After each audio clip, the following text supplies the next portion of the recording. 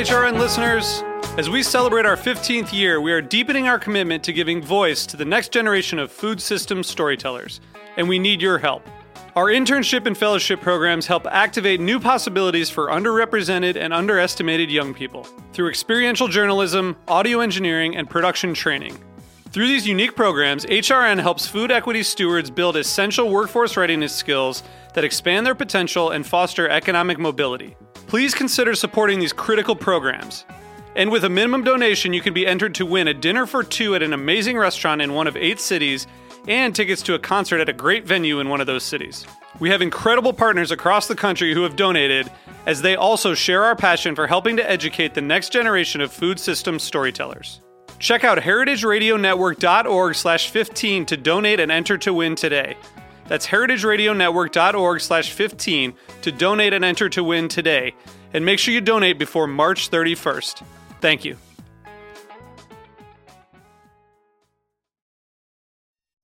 Today's program is brought to you by 100 Bogart Street, a co-working and event space in Bushwick, Brooklyn. Learn more at 100bogart.com. You're listening to Heritage Radio Network. We're a member-supported food radio network broadcasting over 35 weekly shows live from Bushwick, Brooklyn.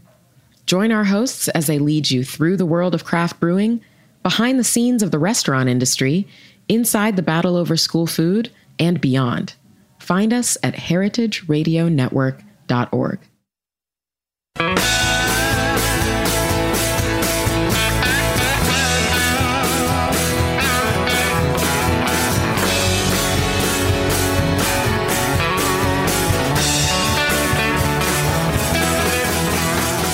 Hey, welcome to Beer Sessions Radio on the Heritage Radio Network. Hey, I'm Jimmy Carboni, and we're on the air in the backyard of Roberta's Pizza. We just had a great pizza, and we're with some experts talking about draft beer quality. So this is a special show. I think we're like at number 448, and I'm really happy with the crew that's in the studio. Guys, introduce yourselves, and I want to say a few things about each of you. Hi, my name is Anthony Malone. I am the partner of Swift Hibernian Lounge and Underdog, and also a director of operations at Peary Harbor House. So we're going to be talking about beer quality in general, draft beer quality. But Anthony, you've really been part of a group that represents, you guys started as a simple Irish pub, a lot of draft lines. You guys have opened quite a few notable places, and you also have like the best bar in the world, Dead Rabbit, and you've got this great operation, Peary downtown. So, I mean, what do you think quality means to you guys? I mean, you seem to always pull it off, and you've got hospitality, quality on your draft lines. You've got Guinness lines in there. Well, for us, quality really starts with Guinness. Really, in Irish pubs, it's a no-brainer, and it's a beer that, if you do it well, it can give you a reputation for delivering quality. So, starting at the point where we ensure the best possible pour of Guinness, and treat the product in a way that it needs to be treated, and taking that care and attention out to all of our other products too. So that's something that you think that people that are enthusiasts of Irish bars and Guinness in general, they're looking for that perfect pint. I think people are not just looking for a perfect pint, and at this stage they demand a well-poured beer. I don't think anything less is acceptable to the public anymore. And great. And Chris, introduce yourself, because you're the reason we have the theme today. Indeed, yeah. Hi, guys. I'm Chris McClellan. I work as a senior ambassador for the Guinness Brewery, actually. And I also run a beer website called The Brew Enthusiast. And, yeah, I did write a kind of a ranty beer article a few months ago here. So what I like about what you do is you've got your hand in different things in the industry. You also took the advanced Cicerone test. But every week or so you put out a email that says the 10 best articles in beer. Mm-hmm. And I read it. I'll usually skim it and read a couple. But the one that jumped out at me was this article about beer quality. Mm-hmm. Yeah, and to Anthony's point, I think that there's a lot of ways that you can kind of crack into that problem. But from a retail standpoint, if you work in the beer business, if you see the effects of a good pint of Guinness or a good pint of beer for the consumer, and you look at the long-term effects on your business, it's a huge opportunity. It's a huge challenge we have right now in the business. It's something that I wish more people would focus on, and that's really where it came from. And you could kind of talk about that for hours, the different aspects of what goes into the discussion around quality. But at the end of the day, that's really where that came from. And our other guest, we're very happy to have you on. Hi there, I'm Angela Stile. I'm the new manager of education over at Murray's Cheese. And you're an advanced Cicerone. We've had you on before. Yeah. And you just took a special test last week. Master Cicerone exam was last week. That's right. 2 days long. It was I was a bear, that's for sure. It's great. So you guys all have had your hands in, higher level things, and number one, you guys know about quality. So we'll have our general conversation. I mean, one thing we're talking about, first of all, just styles in general. I know styles come up. Being true to style. I mean, are those other things that you're looking for when you're talking about quality, Chris? Yeah, for sure. I mean, I think that the American beer market in 2018, we have 7,000 breweries now. We have more creativity than ever before. We make the best beer in the world, I think, in the United States at this point. I think I can confidently say that. And so I'm not necessarily a stickler to styles. I think that there's a lot of breweries that have built a name on being innovative, right? Dogfish and some of the other larger regional breweries come to mind immediately. But at the end of the day, a really, really well-made Pilsner, a really, really well-made bitter, something that really speaks to, a lot of history, a lot of process that has gone into sort of dialing that in. I think there's something special about that for sure. I was thinking we're drinking a Half Acre from Chicago, the Oktoberfest. Mm-hmm. So what did you guys think of that style? Angela, I think you talked about you had your favorite Oktoberfest recently. It's hard to say the favorite, honestly. I will say the favorites for me have been the ones coming from Be United that were cask conditioned. So that's always such a treat. Because you hardly ever get to have real great cask conditioned ale. So that's been really, really nice to have around town lately. But a lot of people don't know, too, that actually what the Oktoberfest beer is over in Germany is very, very different from what we're drinking over here now. This style of beer is not necessarily what people at Oktoberfest are drinking now, which is usually like a Helles style. So that's kind of like the fun thing about Oktoberfest and the history of that beer style itself is because it's changed and evolved so much. But this particular version of it, man, we Americans have just glommed onto for good reason because it's absolutely delicious, which is this kind of Märzen style of beer, which is a little bit more... It's just a little bit more malt heavy and just, super Anthony, delicious. You said that you had just tried Oktoberfest that you really liked. This year, Brooklyn on draft was just amazing. And for the reasons that, I think people love lagers. It's just super clean and crisp and Moorish and so well balanced, so well made. Moorish is not used enough, by the way. Do you know love that term? Do you know that term? What's Moorish? It literally means you want more of it. Moorish means you want more. Yeah. So I learned this term in Ireland. It's a fantastic term. I don't know if it's an Irish term. Guinness had a tagline. Yeah. Chris, I'll let you tell that one. Yeah, but so the term Moorish is more-ish, Moorish. And it's just this idea that you have something and you immediately... There's no other word for it, I don't think, that I can think of. That's what I can think of. But you have something, and it doesn't necessarily need to describe beer, but it's so perfect for a lot of beer styles, including Guinness is a classic example. They used that in their marketing back in the early 20th century. So but it's not the influence of the Moors on Spain? No. The sweet caramelization. It's not M-O-O-R. No, but it's like the idea that you have something and you instantly want more of whatever it is that you're having. Right? Michael Jackson, who was a famous beer writer in the beer industry, a lot of us are very familiar with his work. He tended to use it a lot, and that's where I first picked up that word myself, and it's very helpful in describing a lot of beers. So Moorish is the opposite of the beer. It's the opposite. Go back to your article. Let's get. You said that our friend Jeff Alworth, who's Burvana, who's been on the show a lot. He just said basically it's there's nothing like having a bad beer. And people sometimes you want that word, the beer, like that's I mean, where do you want to go with that? And I'd love to hear Anthony's perspective on this, just because there's more. There's the Moorish, and then there's the exactly. And so the idea is this really gets to the crux of what we're talking about, right? Because beer is a business, and as you work in the business, it becomes a little bit more obvious. But the idea being that when you have a mediocre experience, it really doesn't matter what we're talking about, right? You could be referring to beer, you could be referring to anything, but a mediocre experience is something that makes you go, right? You go, yeah, you don't have a lot bad or good to say about it. And the problem is that in the beer world, when you have a beer that makes you go, right? That's just the no-go zone for beer, right? If it's horrible, you're going to tell everybody about it. If it's really, really good, you're going to tell everybody about it. But when you exist in that middle kind of zone. So how do you guys, like a Cicerone training or other training, it's one thing you're looking for flaws. You're looking for certain things. What, like diacetyl? What are some other things you look for when you're looking for flaws, Angela? Oof, that's a big one. Do you mean, is there a particular kind of like realm that you're looking for, like the actual construction of the beer from the brewery, or how it's mistreated perhaps when it gets to the glass? Because I think there's two big topics essentially there that you could talk about. Could be a combination of both. Could be neither. It could be one or the other, but it just kind of depends on which side. Because you can look at flaws in one hand, but then you can also, there's that which isn't necessarily flawed, but it just might not be that great. And just to elaborate on that really quickly, the idea would be that, when a customer has an experience, right? When they're at your pub, when they're at your bar, when they're at your brewery, and they go, yeah, that was solid. How was the beer? It was solid, right?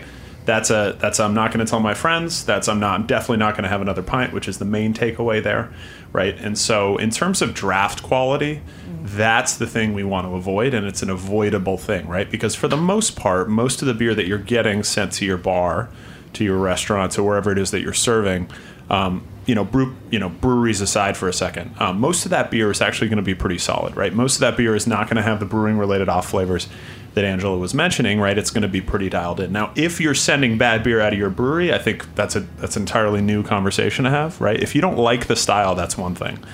But when you go to have a pint and the pint is kind of just mediocre, right? A consumer might not have the vocabulary for it, right? They might not be able to say, there's a lot of sulfitic compounds in this, right? Like we might be able to do, but they will go, you know what? I'm not feeling it. And they're going to walk away. And the problem is they won't order another one. And they will never say anything about it. They just won't order it.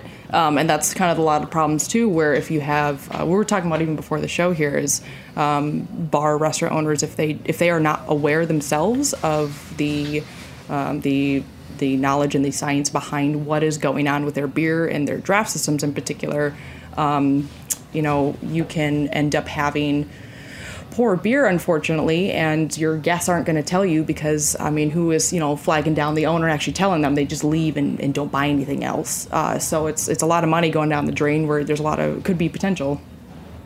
Anthony, Moorish. Well, from a retailer perspective, there's two parts of it. Obviously, there'll be the part where we all, as beer people, would agree that a beer leaving a brewery is not good, and then there's the part whereby us as retailers aren't doing our job, and people like Chris and Angela would critique how we store and dispense our beer. So they're two separate problems. It's funny with how most beer bars are and having rotational taps, and a lot of times you're buying kegs of beer that you haven't tasted before. They're one-offs, they're rotations. You really have to rely on the reputation of the brewery to deliver a quality product. And then keep on tasting the beer that they're sending and make sure they're still doing their job. And when it comes to more mainstream beers, or when I say mainstream, I mean more established, globally known beers that have an established quality, it's really about tasting those frequently to verify that we're doing our job in terms of clean lines and temperature serving and clean glassware and all the rest of it. So off flavors have two sources. Mm-hmm. Indeed. Yeah, I think even like the idea of everyone immediately jumps to the phrase off flavors, but that's what's so complicated and also really fun and interesting about beer is like, so you mentioned earlier diacetyl. That's usually like the first big one that people talk about in beer industry. And the interesting part about diacetyl is that there's certain beer styles where a little bit of diacetyl is great. It's part of the style and it's natural and it's supposed to be there. But there are other styles where you're like, oof, oh wow, that's quite buttery. That's pretty bad. So that's kind of the other multifaceted part about talking about quality of beer or flavors or off flavors, if you will, because it's not clear cut all the time. There's a lot more that goes into it than just like this flavor is bad, this one's not bad, because it could be desirable or could not be. Is there a science behind the ebb beer? Is there a science behind a great beer as opposed to just an average beer? So let's assume technically they're perfect. So I think that going back to Jeff Allworth for a second. So Jeff is one of my favorite writers in the world, and he has mine too. I love that. Yeah, he has unbelievable things to say, and he has a great line in his book, The Beer Bible, where he says, all bad beer is the same, right? Like, and so it's kind of a funny line, but it's actually pretty brilliant when you think about it, because when you're looking at technically good brewing, right? The way that you make the beer so that it turns out, and it's from a technical standpoint, right? Your dissolved oxygen content is where it wants to be, and your attenuation levels are where you want to be, and all the other things that go into brewing good beer. We are, very much attuned to those things. I think the modern beer drinker is very much attuned to drinking something that is technically good. I think there's a lot of people, and like I said, most people don't have the ability or the vernacular to put a definition to it, right? So they're not saying, hey, this tastes like it's got a really, really nice, iso alpha acid, whatever, level. But what they are able to do is really lock into something that is appealing to them, and the dialogue or today, memory. Yeah, exactly. So it brings you to a certain time and place, and the dialogue today is such that there is a noticeably higher bar. As you get more and more breweries, you will see some bad beer, right? I mean, it's just look at the stats, right? With 7,000 breweries out there, that's going to happen a lot. But when you do have a bad beer, you kind of know it. You can kind of just walk in and say, this isn't really my bag. Cool, guys. Cheers to you guys. Thanks Cheers. for coming out. Yeah. So, tell me some other things that the important aspects of quality control. From once the time the keg gets into your pub, what are things that you're looking for? Troubleshooting. Yeah, well, I think we're all immediately thinking about draft dispense systems that come to mind. Or do you mean the content of the beer specifically itself, or outside? You guys tell me. Yeah, okay, yeah. I mean, I don't know about you guys, but draft systems always come to mind. And honestly, if I had my way with it, I would also want to have the various grading lettering system outside of bars that they do for their kitchens and their food. To also display, I think, what the quality of their draft systems look like, because how are you supposed to know as a consumer? There's next to no information for you out there, and so many people have no idea. What should we know about the draft system that would get me an A? If you had an A. So that's a big conversation, but as a whole, kind of like as a general synopsis. Yeah, as a general synopsis. It's a rabbit hole. It really is, and it's scary because it's a bunch of weird tubes and equipment and stuff, and like you talk with bartenders and servers, like I'm not touching that. It's scary when you first approach it. There's gases and everything else. Like it can be dangerous in some aspects too if you're really not careful. Not to be dramatic, but it is what it is. Even for example, like when you tap in the keg, different kegs have different connectors. Yeah, right? different couplers. Like you're sitting there looking at it as a new bartender, you're like, what the what? So the systems themselves, I think, kind of tend to scare people off. But at the end of the day, these systems need to be paid attention to more than anything, because it doesn't matter what kind of great beer you have. If they're going through lines that are of poor quality, those lines get the final say on your product. And so cleaning your lines with recirculation method every 2 weeks, I know that sounds maybe like gibberish right now, but doing things that actually literally scrape the grub and bacteria and all this stuff out of your lines consistently over and over again every 2 weeks is going to be one of the great ways to help maintain these systems that you dispense beer out of. And I think that this also goes to a much larger conversation, because in the beer business, we're looking at a decline in on-premise consumption.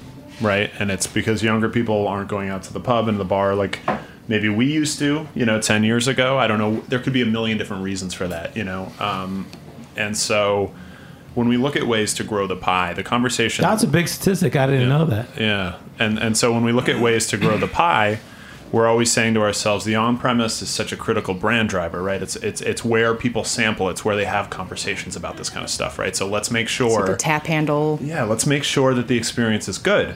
And so the way I look at it is I say this is low-hanging fruit, right? This is something that we can actually control. That's a part of the experience that we can actually look at, and we can say we can make sure that part of the experience is as good as it should be, so that when they do have that beer, when they do have that conversation, when they are in that bar, right, drinking that beer through those draft lines, they are having the best experience they can have. Right, and that's step one, right? So when we look at the way to grow the pie, when we look at I read blogs every day, I read the industry articles every day that say, it's so tough to sell beer these days, and it is really tough to sell beer. But I think that's where that comes from a little bit, Anthony, selling Moorish. beer. it is tough to sell beer, and we noticed that our product mix is leaning more towards spirits naturally. But in one way, I don't think it diminishes the importance of what we're talking about, and how critical it is not to phone any part of your program in. If we're selling mostly cocktails now, let's forget about beer, or we sell mostly beer, let's forget about wine and cocktails. You have to really pay attention to every aspect of what you're doing, because it's that one person in the group who gets that bad product who will. There's an old story, and it's not that old. It would be the place, if you walked into a bar that had a number of taps and there was a Bud Light line, that you shouldn't buy any of the other drafts, because it meant that the Bud Light was the only line that was being moved and probably the only line that was being cleaned. Is there any truth to that?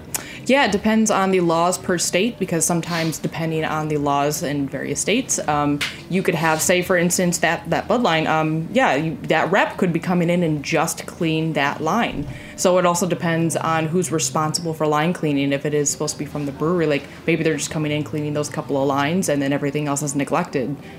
So there's a lot that the consumer doesn't know. And the takeaway there for what Angela said earlier too is that I don't know, Anthony, how many people you get coming up to you if they know you and saying, hey, this isn't very good. Right? Like how many people who are your friends, who are people in the industry, and they have, they order a classically amazing beer that would be fantastic at a place like Swift, like a Pilsner Urquell or something like that, and they say, not very good.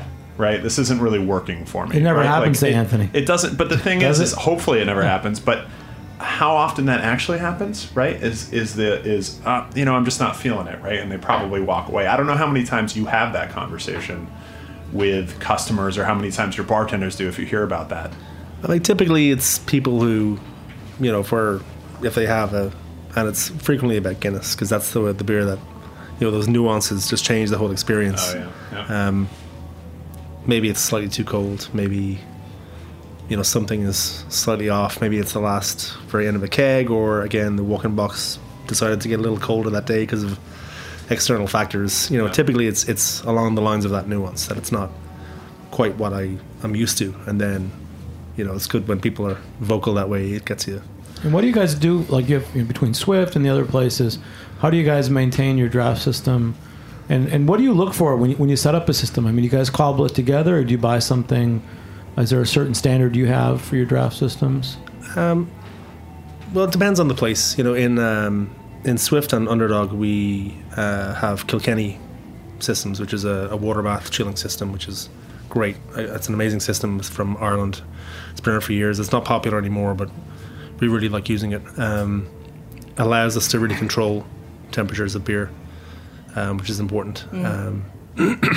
Which is like probably 95% of draft issues. So many. Is it's like, temperature. you're at 48 degrees Fahrenheit. Yeah. That's your problem. So is this running cold water around the lines constantly? A Kilkenny system is basically a large kind of water bath the size of like a dining room table, and the coils go into the chill water of varying lengths, and then that same chill water is pumped through the beer python, which is the name for the hose that keeps all the individual beer lines in there. And you can bypass the water chamber if you want to keep a certain temperature, or you can have a shorter run for certain beers, longer run for different beers. So it gives you an opportunity to affect the temperature of the beer in a way that you want to deliberately. And I think it was developed for the European market, where they don't actually use cold boxes for beer. They let beer sit out in temperate kind of areas, and then the Kilkenny machine does the work of chilling the beer. Wow. What's the fancy system that's it's from it was at Torst, and it's got Torst actually uses one of my absolute favorite draft companies I've ever had the pleasure of working with. I'm not ashamed to even plug them at all. I absolutely love their work, but Draft Choice. I'm sure you guys have seen their stuff. It's like here in New York. Oh my god, it's like draft porn. It's beautiful stuff. I mean, the pictures are gorgeous. Flux capacitor. Is that Anton? Yeah. Yes. Anton. Yep. It's Anton, Lev, that whole group. Like, man, honestly, that's what I always look out as I'm a former draft technician who used to install and clean draft dispense systems in Grand Rapids, Michigan, and in Chicago. And so coming back here to New York, I'm always on the prowl for the best spot to drink clean, good, and not only beer but wine and liquor on draft. That's also a huge thing now. So you can't even that's not taken out of the equation. It's everything on draft now. And what I do is I look out for companies that I trust, like a Draft Choice sticker sitting on the bar, because that signals to me, hey, these guys know what they're doing. These lines have been cleaned properly. And going back to Guinness too for a second, there's actually, that small brewery out of Ireland. We're gonna make it Never someday heard of here. Weird. But there's when we talk to our entire supply chain, right? So we talk to our distributors, we talk to our retailers, and obviously, our consumers who are the big fans out there. There's more myths, there's more legends, there's more ridiculous stories, and really fun stories around Guinness than I would argue any other brewery in the world. In terms of just the sheer amount of pride people have in the fact that they're a Guinness drinker, and the fact that their family is Irish, the fact that they've got some great story to share with you about some pub that they went to, and all of these things. I think because I work for Guinness, because I have this conversation literally every day, there's a fondness not only obviously for the product, but also just for the fact that we've been pushing that message for so long. And the reason that it's worked for so long, the reason that Guinness has worked for so long, the reason that it is so popular is because of that quality story. The whole supply chain, the beer itself being a very high quality product, and then also the fact that retailers use that as the benchmark for how good of a pint they pour. This is off to a great start, guys. We'll be back in a few minutes. We'll take a short break on Beer Sessions Radio. All right.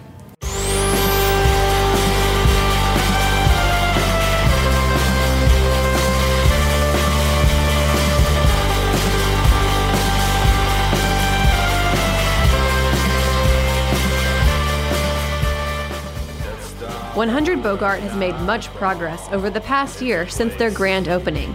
They are a growing community of professional freelancers, entrepreneurs, and startups.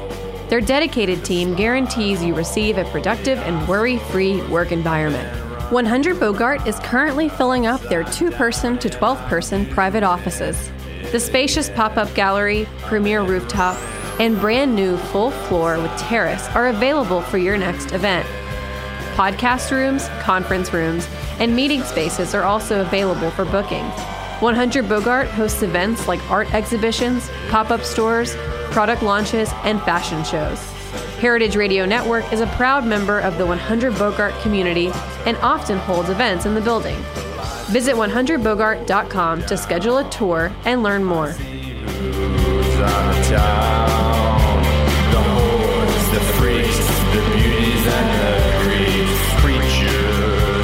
Hey, welcome back to Beer Sessions Radio on the Heritage Radio Network. Hey, we're talking about beer quality. It's a very big topic, and it means why the beer in your glass is good and why you're having a good time at a bar.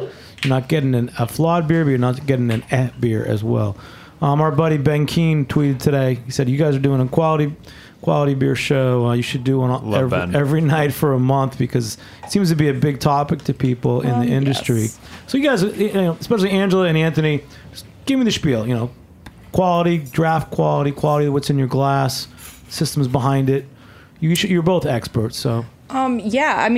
It's obviously a big topic, but at the end of the day, essentially what we have are these incredible systems that are built to dispense your beer the way that the brewer intended. And unfortunately, if you do not have the right knowledge in your arsenal, if you will, it's very hard to maintain and therefore make more money off of these beer systems as an owner or, draft dispense system owner. Because there's a lot of factors working against you because beer is a very finicky product. It wants to be at a certain temperature, it has carbonation that you're dealing with all the time, and it also is almost essentially a living product. So you have bacteria and all these other things that are building up constantly. So we have to consistently fight against these factors in order to properly maintain the beer, simply just to allow the beer to be displayed as the brewer intended. That's our end goal. And to also dispense it in a way where, the system's working properly so that it makes it much easier for the servers and bartenders to do their job. And so that's what a lot of this is about on the draft side, is just ensuring all of those aspects of it. And what we can do is just learn more about how to do it. And that's why we're here today, to try and give you some knowledge on it. Anthony? I think, from a retail point of view and what we do, especially at Swift, is not just, manage a good beer system or pour clean beer. What we're really trying to achieve is to recreate the experience of having a certain beer in a certain place. So if it's Guinness, we're trying to recreate the experience of having a pint of Guinness in Dublin. And there's other environmental factors that go into that, the service, the music, the environment. But the beer quality is really important to that. Similarly with Pilsner Urquell, which is another great example of another great classic world beer, epitome of the style, and an organization that cares deeply about dispensing beer and the quality of the liquid, not just when it leaves the brewery, but when it actually gets into a glass in a bar. We're trying there to recreate the experience of a pint of Pilsner in Pilsen. And I think, there's so much sort of work and love and history and culture that goes into these beers and these products that I don't think that anything less should be sort of wished for the product. You should really try and approximate the experience of having this beer at the source, wherever it goes in the world. And, given the technology out there and the freshness of the beer as it arrives to us, and where we're getting beer literally, 5 to 6 weeks out of the brewery, so we're getting beer as fresh as the countries that it's brewed in. It's very possible to, if all things come together, to recreate that experience. Anthony, just tell us more about you. I know you're from Ireland. Tell us how you started working in bars and pubs. It's going back now to the black and white days. I fell into it kind of by accident. I had started off working in kitchens and was in England looking for work, and a bar job was going, and I lied and said I had experience, and that was when I was 17 years old, and the rest is history. That's how we all get into the industry, right? That's it. Fake it till you make it. Yeah. So it was, I kind of fell in love with it. So when you came to the States, what level were you at? You were a bartender? Were you ready to be a manager? Bartender with kind of a deep love for food and beverage and hospitality, and something that I wanted to pursue a vocation in for the rest of my life.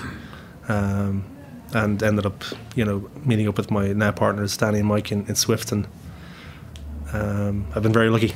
So when you worked in England, I mean, were you dispensing draft beer, and what were your jobs? Did you actually have to go and tap kegs, or?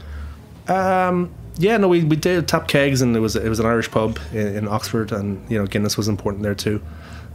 Started learning about temperature and started learning about line cleanliness then. And we also had cask ale, obviously most English pubs did. So learned a little about that. And I was always interested in cask ale as a format. But it started there. And Angela, tell us how you got started. You said you worked with draft dispense systems. I started in beer, started in draft. Up to you. Well, actually, both of those kind of started around the same time. I was learning more and more about the Cicerone program, and I came across the draft beer quality manual. I'm like, what on earth am I reading? This makes no sense. So what I did is all right, I got to figure this out. So I actually went for my first time to a Micromatic Advanced Draft System course, and it blew my mind and busted it wide open for me. I'm like, what? This needs to be the conversation, which I have firmly believed ever since then, is at the forefront of my mind at all times, is draft dispense techniques and quality. Because as much as we always talk about improvement of the beer industry as a whole, this is the one area I know has been left behind over and over and over again. And needs to be addressed far, far more because it's so, incredibly important. And it's also a very viable source of jobs for the industry of draft dispense technicians and everything. But in my journey of starting with Cicerone, that's why I like Cicerone too, because I never would have found draft otherwise. I mean, why else would I, dive into that side? No one else really does. And that pushed me to go into that arena. So from there, it just kind of spun off, and I've done a bunch of different things in the industry, primarily working as beverage director, things like that. But now I found my awesome home with Murray's Cheese as our manager of education, which means that I literally get to eat and drink my way through life and talk about the wonderful ways in which to pair them together and geek out and provide educational resources and classes for the public. And that's really exciting. Oh, but you guys, there's a lot of wine classes as well there. There is. They also brought me on specifically to essentially stick my flag in the sand and be like, hey, we're here and ready to offer more and more beer-focused opportunities. So this is my bat signal signal, I guess, if you will, to the whole beer industry. Like, I'm there, I'm ready, I am so ready. Let's dive in. Whatever subjects are of interest. I have 2 classrooms to utilize. I have all this cheese at my disposal. Like, let's get nerdy. And one of my goals actually is to eventually have a class or course to showcase these exact characteristics, flavors, or off flavors or otherwise, in that class, and start teaching the public the kind of that next level of beer knowledge of this is, going deeper into what could result in your beer. And there's just a lot of opportunity to go in pretty much any direction you want. Anthony, earlier you mentioned Master Sommelier. I mean, you're part of it. You're not. There's the Advanced Cicerone and Cicerone people. We've had a number of shows with them, but you go back to things like the Good Beer Seal for independent craft beer bars, and I know with Dead Rabbit, you guys are in that with the top bars in the world. You've brought that up, and you mentioned Master Sommelier earlier. I mean, are there any accreditations that you look to or you aspire to with yourself and your bars? Not really. Our kind of validation comes from our guests. I mean, that's kind of at the core of our sort of hospitality philosophy. It's the courses, and the Cicerone course in particular has I think made a huge impact on the industry. Ashamed to say I haven't tried it myself, but I sort of understand the importance of it. And you don't need it, but it is very helpful for people who are looking to maybe branch off into other parts of the industry they may not otherwise would have paid attention to. It's just like any college degree too. It depends on what you do with it, right? Like, it's any certification or degree. You gotta use it. Yeah, no, I would totally agree. And it's never too late. You can get in whenever you want. Happy to, with all my spare time. I was going to say happy to. If I have to swing by Swift for a couple pints and talk about it, we'll have to do that at some point. But you could probably ace half of it already. No, I'm sure he'd do great. It's kind of scientific too. I mean, there's a lot of. I mean, I've looked at the level 1 and 2. I've looked at the course books and glanced over them. Went, this is stuff that you have to actually learn. Yeah, it's not all intuitive or. But you joked earlier about, you said that these guys were going to have a conversation using what, just scientific terms, or. I'll talk about that's the old country. And, I already took my test last week. I'm done. So I was telling you earlier, Jimmy, too. We had a chance to talk to, or I had a chance to talk to Neil Whitty. Tell us who Neil Whitty is. So Neil Whitty is the Brewers Association's quality ambassador. Neil is somebody who actually helped author the current draft quality manual, which is kind of the Bible for draft beer, and something that, as you're studying for Cicerone, you have to know completely.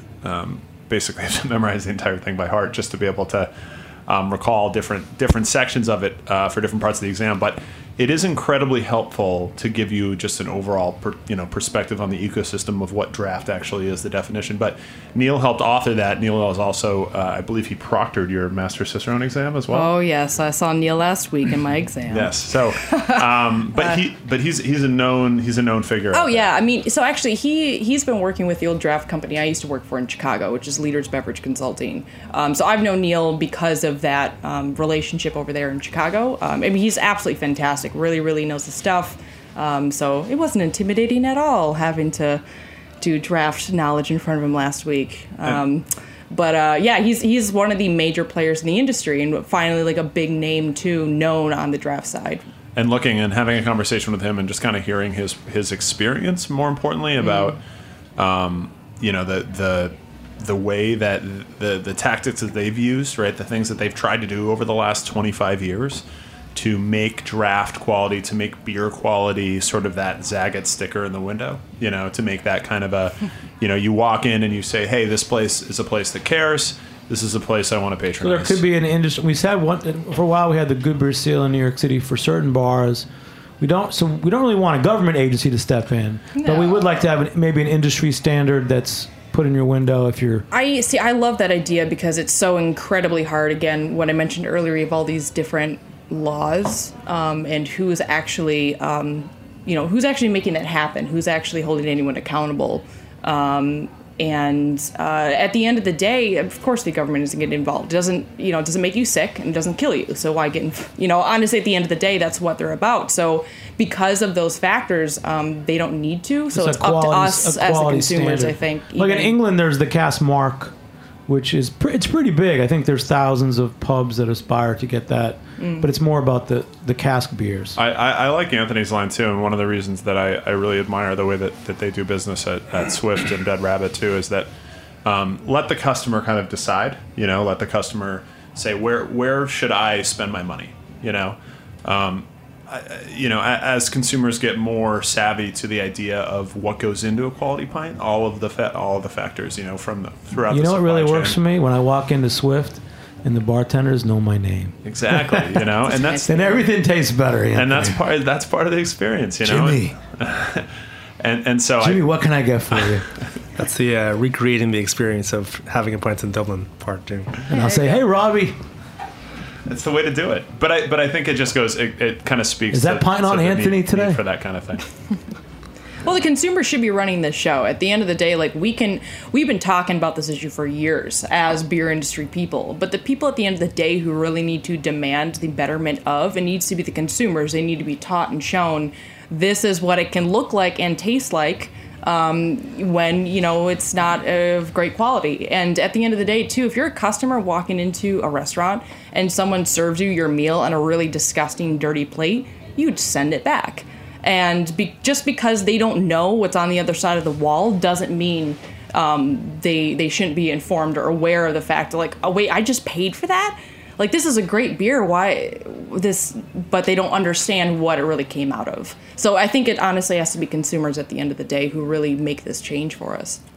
And Neil actually had a lot of these programs in place a while ago that he was telling me about anecdotally, and I apologize if I'm butchering his story here, but essentially what he said is they've tried various consumer-facing programs, hard to implement, but more importantly, it's hard to not show bias, right? Because the BA would show bias toward a certain subset of breweries and constituents in the beer industry. Yeah, that's difficult. And so the opportunity to build on that, to build a kind of better rapport around that, even if it's nothing official, is going to be a huge boon to all of us, because I want to go to a place, I want to have a great experience. I want the bartender to know my name. I want them to smile and say, how are you, and talk to me about things that are happening in my life.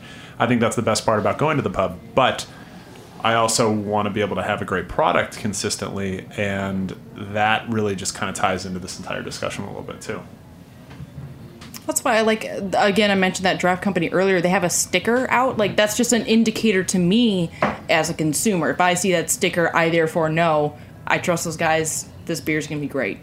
So maybe there's little indications or indicators like that could be used. But these ideas have been floating around for a while. It's just a matter of something sticking. And I don't know what that formula is yet. I don't know. And it does speak to the bottom line. At the end of the day, it will still speak to the bottom line. The places that, Water finds its own level. Yeah, exactly. Places that don't take care of their draft system and pour bad beer, you'll get away with it for a while, but eventually you'll see the attrition in your customer base. Places that do really focus on pouring a great product. It's not something that's very dramatic or proactive. It's kind of passive. And people's reaction is kind of passive, but they'll have that second pint or that third pint, and they'll just feel better in your bar. And for a lot of people, it's it's very discernible. That doesn't taste good. I know why it doesn't taste good. For other people, it's such a small difference between a pint in one pub or another that they're almost unaware that they're just having a better time because the beer is just that bit better than elsewhere. I will say, though, there are some very tangible characteristics that, as a consumer, we can hopefully help educate them on. So, for instance, we talked about that diacetyl earlier. It's literally a buttery smell and flavor, and it's what we call slicker mouthfeel, or just feels slicker in the mouth. But the other part of it, too, is that diacetyl can also sometimes give people a headache. So I've had so many people coming to tell me, I never go to that bar. I don't drink draft beer there. I get a headache. I'm like, oof, well, I know why. So that's something else that they can look out for, perhaps, or something that tastes sour when it shouldn't. So there are a few things to at least help guide the consumer in the right direction. I never get a headache when I drink. See, I should preface that with there are two different kinds of headaches there. So the most famous, I'll tell a quick anecdote about Guinness here because it's perfectly appropriate to that, which is that back in the 1920s, Guinness decided to advertise for the first time. So for the first 170-ish years that Guinness was a brewery, was a company, We never advertised our products ever. There was never an advertisement. You never saw an advertisement in a paper. Nothing. They became the largest brewery in the world by not advertising, and they did that through quality beer, right? So everyone knew they got Guinness. Guinness stood for quality, right? I'll have a Guinness, right? And globally, that's how Guinness expanded its trade around the world. But moving into the 1920s and 1930s, there was actually the Guinness family decided to actually, undergo their first bit of market research, and so they hired their first fancy London advertising agency, and the advertising agency went to a bunch of their consumers and said, "Hey, why do you drink Guinness?" And the overwhelming answer was something very simple, but it was, I just feel better. And so the most famous slogan, which I have to say Diageo does not endorse in any way at all right now, but the most famous slogan that ever came out of, in my view, of Guinness's famous advertising from the 1920s to the 1950s was, Guinness is good for you. Guinness is good for you. So that's where that came from. I like them. A quick, the second beer we popped, it was a random beer in our fridge here. Old Fred. Where's it from? We're all very curious. The about Old Fred is a German. Ethan's writing this down on Amber tap for lager? us. What do they call this thing? It's all in German, so I don't know. Oh, well, I know a little bit of German. Probably not enough to read that. Yeah, so it's a German. Pass it on to Angela. Yeah. Oh, God. I'm man. not sure. I'm going to see. It's Old Fred beer. Yeah, it's an Old Fred beer. German beer. Yeah, why not? Yeah. Everyone knows that one. Kind of like a little caramel flavor. What style is All that? right, Tollerhoff. So we'll figure that out. We're going to take Yeah, one I more know. short break. We'll be back in a minute on Beer Sessions Radio. All right.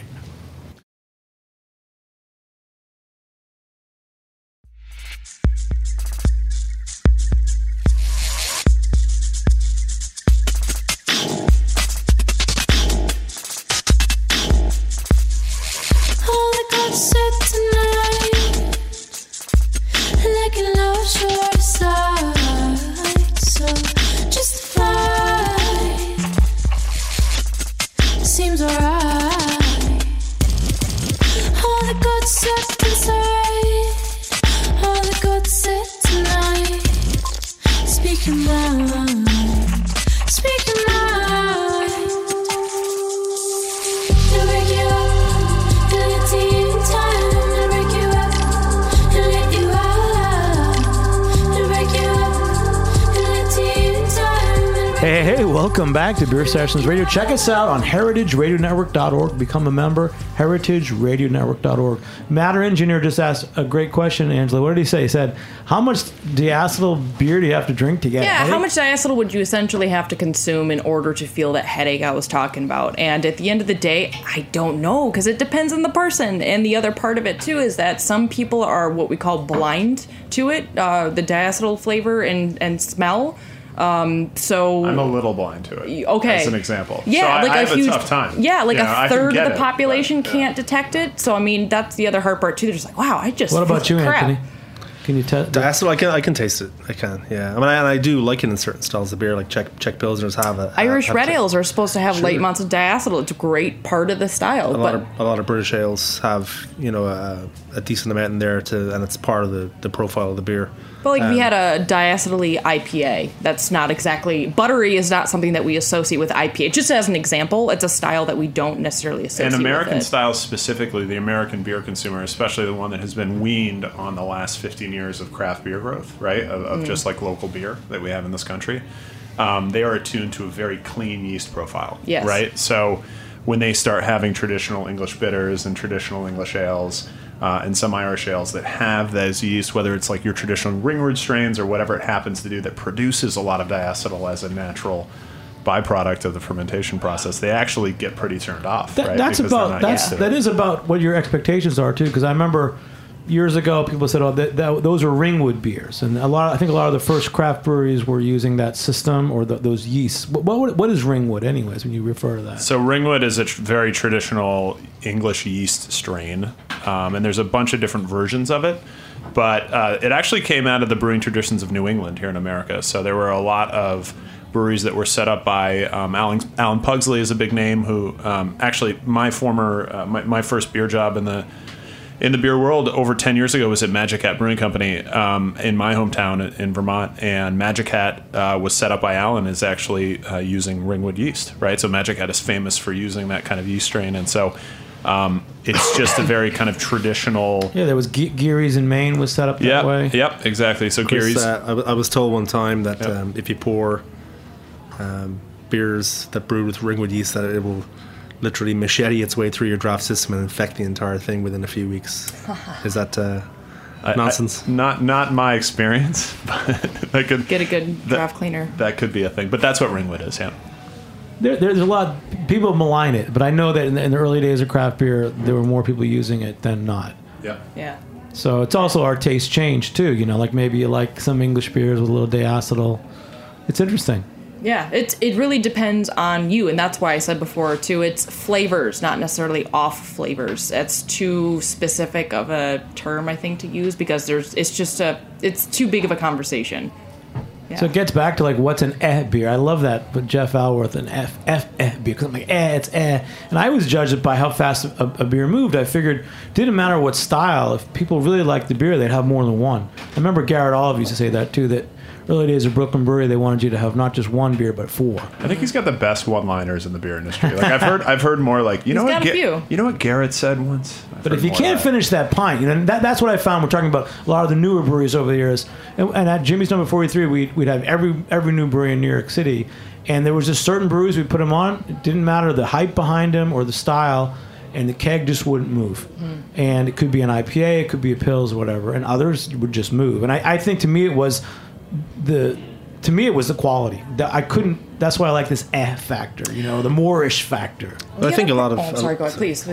You know, unfortunately, a lot of beers today and a lot of very popular cool beer styles today, for me, don't lend themselves to that Moorish kind of quality. And they are delicious and they are unique and they do taste good. Totally. But you know, halfway through a small pour, you're like, okay, I'm done. Yeah.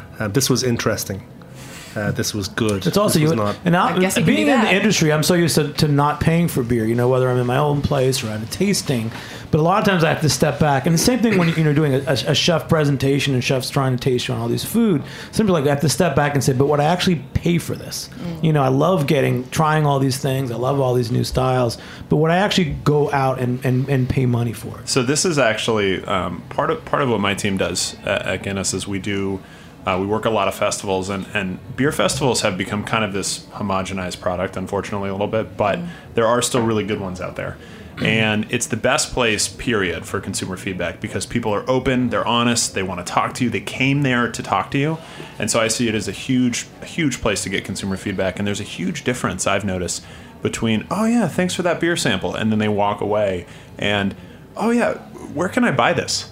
Right? And the difference, you can see the direct difference between a correlation in Guinness sales and the beers that we sell well, right? And the consumers that say that, right? As an example. And so this gets to the idea, and this is a topic that I think about constantly as a marketer, right? Is I think about purchasing behavior. What are the things that actually cause me, right, to buy this, right? What is the motivation to buy this, right? And that's the big thing is you're not looking for oh, that's interesting.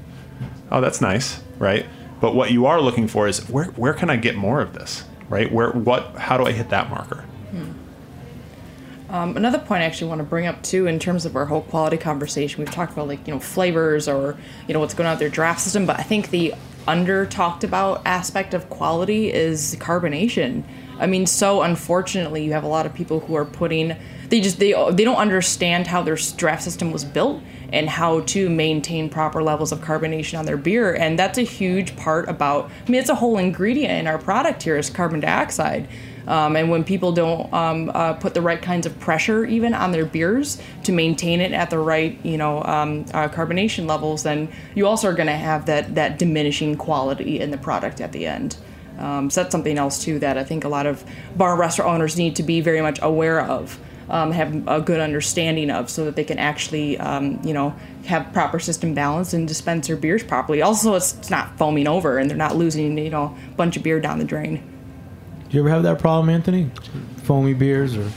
Yeah, every day. I mean, there's, draft systems are temperamental and they, things break and you have to maintain them. But it's a great point. I mean, it really is one that we try and kind of drill into our staff constantly about the importance of a head on beer. For just multiple reasons. It's how the brewer intended it to be poured, and it's going to just increase your enjoyment of the beer immensely. But you really have to monitor every keg. I mean, some kegs, Yeah. like for in the city, Transmitter has very particular levels of what is it? Volumes of Carbonation. CO2 per beer. Yeah, and I Yeah. remember having a couple of their kegs on, and Anthony, the brewer, wasn't happy with it was coming out too foamy. Well, something I'll actually like give a tidbit for anyone out there who's been maybe fussing with their draft system. Just something that's been like one of the most immaculate, wonderful pieces of information that I was given a long time ago is if you're looking at your draft system and your beer's pouring foamy, a lot of times people will automatically think that it's overcarbonated when a lot of times it's undercarbonated. And the best way to tell is when you're looking at your coupler, that's the item that actually literally attaches itself to your keg. Right above that coupler is that nice piece of like vinyl tubing that's clear. If that portion right above that coupler has bubbles literally crawling up the line, it needs more pressure. It's literally carbon dioxide breaking out of solution and crawling up the lines. If you ever see that as a bar restaurant owner or a bartender, add more pressure. That's just little tips and tricks that you can see and observe in your system that'll be like, oh, that's the answer. And I think that looking at the sort of the industry side of it too, beer professionals these days are people who work in the beer industry, whether you work for a supplier, distributor, retailer, doesn't matter.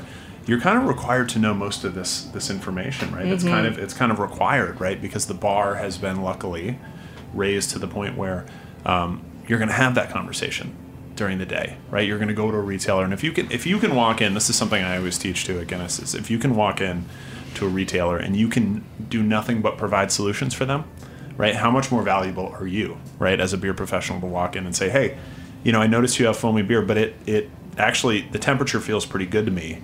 Can we actually take a look? And you're not going to know exact CO2 volumes. There's a lot of factors that Angela just mentioned that you're going to have to kind of guesstimate to a certain extent.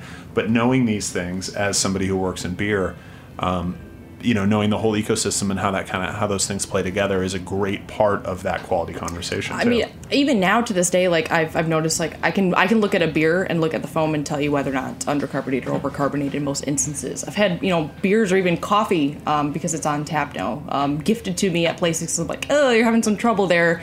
Try this and this, and it's easy solutions most of the time. It's just providing people with that knowledge. This is really cool. We haven't gone this far before in that area. But going back to just styles of beer, Anthony. So for me, what is it about Guinness? The nitrogen system versus the CO2. I mean, I know there's a difference, and there's different mouthfeel. Why is it? Do you think that Guinness, that style, the nitrogen style, became so popular? And although it's such a small percentage of beer being poured at a bar, most people are getting a carbonated bar. You want to talk about that a little bit?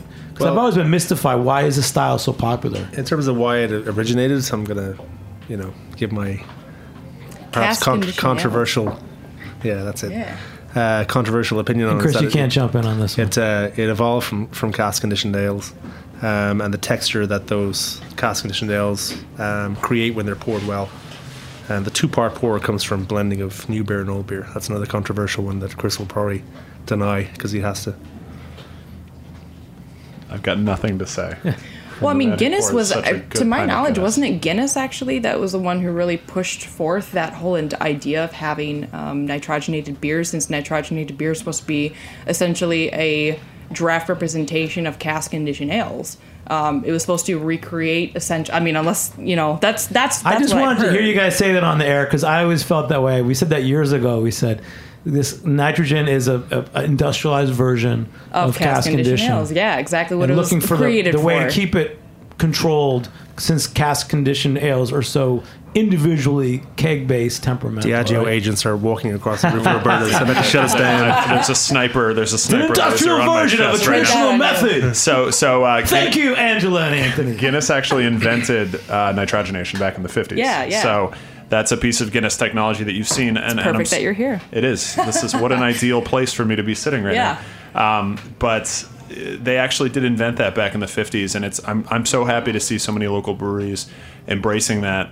There's an amazing amazing nitro stout made by Rockaway Brewing Company called Black Gold. Black Gold. Here in the city that they've I think done. they quote Beer Sessions Radio as saying it's a good beer. I will fully endorse There you that beer as somebody as a senior ambassador for Guinness. I will tell you that is a fantastic beer as well. So definitely give that a try when you see it. But the idea of nitrogenating something really came from. It stemmed from a bunch of different conversations back in the 50s, but most importantly was the idea of getting a consistent pint. It certainly could have definitely come from trying to replicate that kind of cask experience. Because remember, making beer, serving beer on cask, specifically serving a great pint of Guinness, it took a lot of effort and it had a very specific kind of process, which we can go into at some other amazing point. Wrap it up, Anthony. Anything else? If I had a message to people about quality of beer, retailers just care, understand that it's not rocket science. It's not that hard. You gotta just lean into it a little bit and just do the small amount of work needed to maintain a great product. And Well, you gave the us rewards are whole new insight, Anthony. Your best line of the night was, "Water will find its own level." I love that. Anything else you want to say, Angela? So just one more time. Now you're at Murray's Cheese. You're going to be bringing beer to the forefront. Oh yeah. So classes. again, manager of education over at Murray's Cheese. So I'm bat signals out, man. I'm ready. Let's get geeky. We have constant beer and cheese pairing classes over there, but let's get in further. Let's figure out what else we all would like to learn about because I have nothing but resources there. So I'm And Chris, ready. the Brew Enthusiast, how can I get on your newsletter list? Because I love what you put out. Ooh, yeah.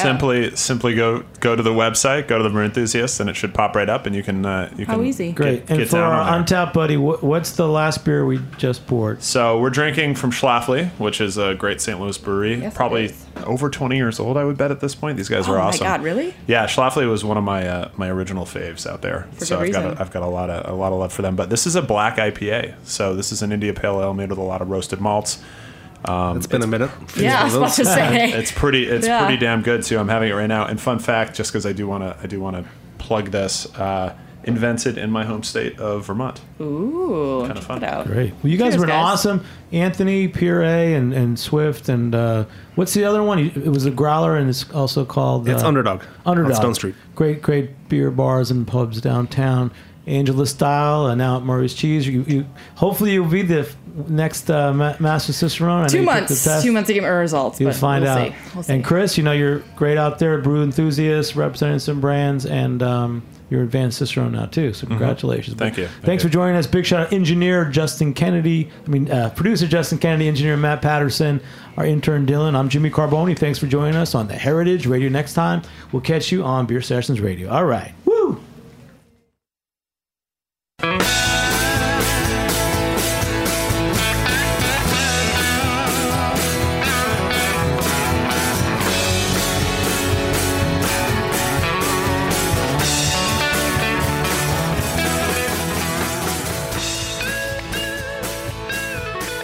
Thanks for listening to Heritage Radio Network, food radio supported by you. For our freshest content and to hear about exclusive events, subscribe to our newsletter. Enter your email at the bottom of our website, heritageradionetwork.org. Connect with us on Facebook, Instagram, and Twitter at heritage_radio. Heritage Radio Network is a nonprofit organization driving conversations to make the world a better, fairer, more delicious place. And we couldn't do it without support from listeners like you. Want to be a part of the food world's most innovative community? Rate the shows you like, tell your friends, and please join our community by becoming a member. Just click on the beating heart at the top right of our homepage. Thanks for listening.